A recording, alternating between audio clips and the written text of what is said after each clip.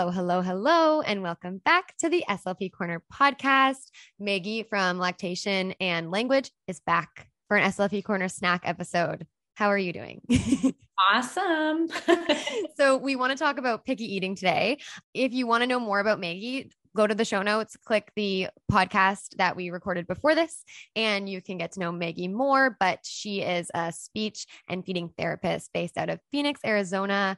And today we're going to be talking about picky eating. So where do we even begin? Like there's the classic picky eaters versus problem feeders. There's like, when does it become a problem? What do we do? Who do we reach out to?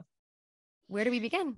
I think some of the biggest red flags is if you have a kiddo that keeps decreasing the amount of foods that they're willing to accept. So that repertoire just keeps like diminishing and getting smaller. Or if they're specific about certain brands of food, like, oh, I like chicken nuggets, but only McDonald's chicken nuggets, or like only the Dino nuggets or something like that. Or if they like just completely don't even eat a food group, like they don't eat any vegetables or they don't eat any protein, something like that. How does this even, and maybe we don't even know, but like, how does this develop, or what are some potential things that could cause this? And I know like some kids just have sensory sensitivities, but are there other things that we can do to help avoid this from occurring?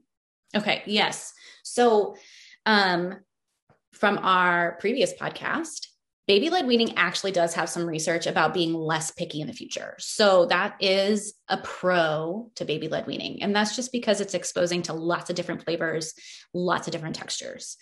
There also is research behind moms who eat a variety of foods in pregnancy because baby's getting those foods in different flavors through the amniotic fluid and through the umbilical cord. So they're getting more flavors that way too. And if you're a breastfeeding mommy, try and vary up what you eat as well, because it does change the flavor of your milk. So by eating a variety of foods as mom, that can affect baby's taste buds as well. That's so interesting. I actually had no idea that was, wow. So when you're pregnant and when you're breastfeeding, and it actually changes the flavor of the milk. You know what? It even changes the color of breast milk. I never knew that. Yeah. It's nuts. I mean, it's still Pride Month, right? I mean, it's like you can produce rainbow milk, like all different colors. Wait, that is so interesting to me. Okay.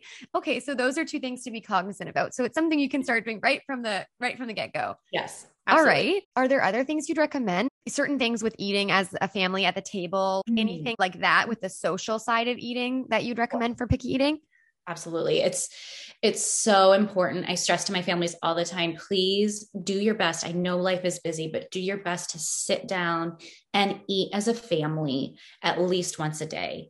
And it's hard maybe to get everyone to sit down, but at least sit down with that kiddo who is having a hard time eating, because it's stressful for them to eat alone. And they do need that modeling. Especially if there's a parent who's a picky eater, like it's important for you to model as a picky eater yourself of trying new foods. The modeling is so key. We can't just be thinking about the baby. It's like the whole social structure of the home with food too. If a parent is noticing like this is really becoming a challenge for our household, what are next steps? So we want mealtime bottom line to be positive. Another analogy for you, here it comes, is let's say you go to a foreign country and you did not see how they prepared the meal. You have no idea what's in it, and you don't speak the language as to like what's in it. And they just put this meal in front of you and you're just like, oh my God, what do I do? What's in it? What does it taste like? It doesn't visually look appetizing to me. I have no idea. So if you were to serve your toddler a food that they've never seen before, or foods that they've never tried before, the chances of them wanting to eat it or try it, if they're a picky eater, they're not going to do it. There are safe foods and try it foods. So safe foods are foods that they are already comfortable with eating, that most of the time when you serve it to them, they will eat it. And then there are try it foods. I don't like to say they're my don't like foods, or you don't like that food, or you hate that food. You've tried it before. You don't like it. Try to stay away from that. They are try it foods. So they might be foods you've served before that they didn't really like, but we're going to try it again. Maybe we served it in a different way. Maybe we seasoned it in a different way. We baked it in a different way, whatever. But go back to that foreign country. If they were to serve you that plate, but they served it to you with a side of French fries, you might look at that meal and be like, oh, well, at least I have the French fries. And with that, you might take a French fry, might dip it in a sauce that you might not know, or like, well, I can fill up on French fries, but like, maybe I'll try a little bit, So kids are more likely to try a new food if they already have a food that they feel comfortable and safe with. I've heard so many times, and even like I have numerous nieces and nephews, and not to out anyone, but like I'll hear a parent be like, they don't like that. They don't eat that. And it's kind of like, I remember a social worker once said, she was like, never label a kid as shy. Don't make that part of their personality, because it's going to make their anxieties worse. And they're going to start thinking, I am just a person who is this way and I can't change it.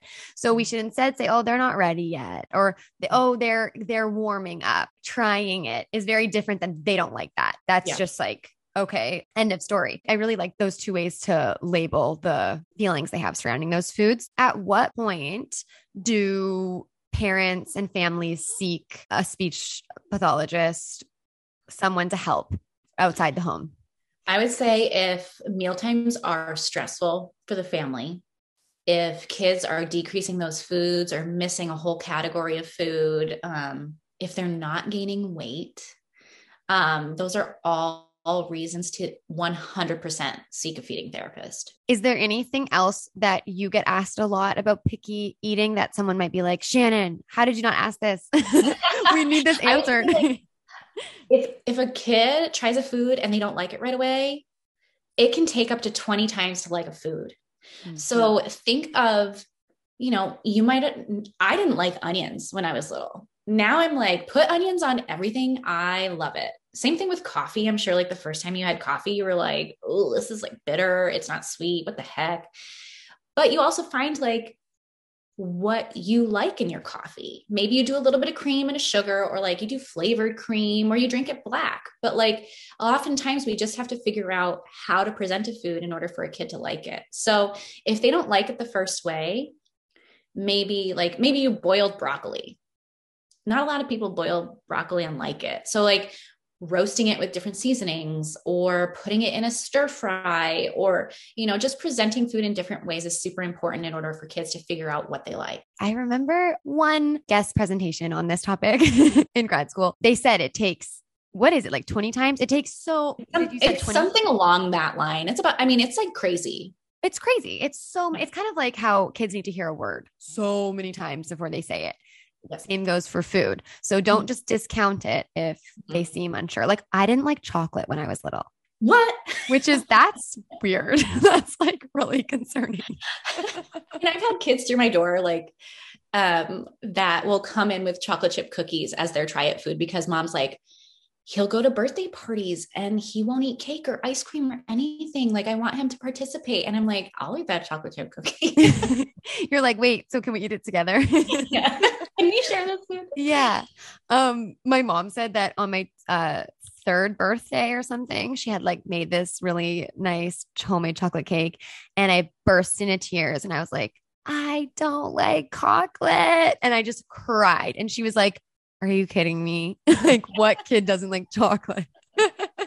So it just goes to show, if you don't like chocolate, imagine other things that maybe the flavor profile is a little bit different. And like another thing is just having, especially the older kids, like you think 7, 8, 9, if they're still having issues, like involve them in grocery shopping, involve them in cooking, because a lot of times if they see an ingredient that they know that they like, and it's going into like a casserole that you might not necessarily see it when you look at it, they might think, oh, well, I like cheese. And I know I poured the cheese in.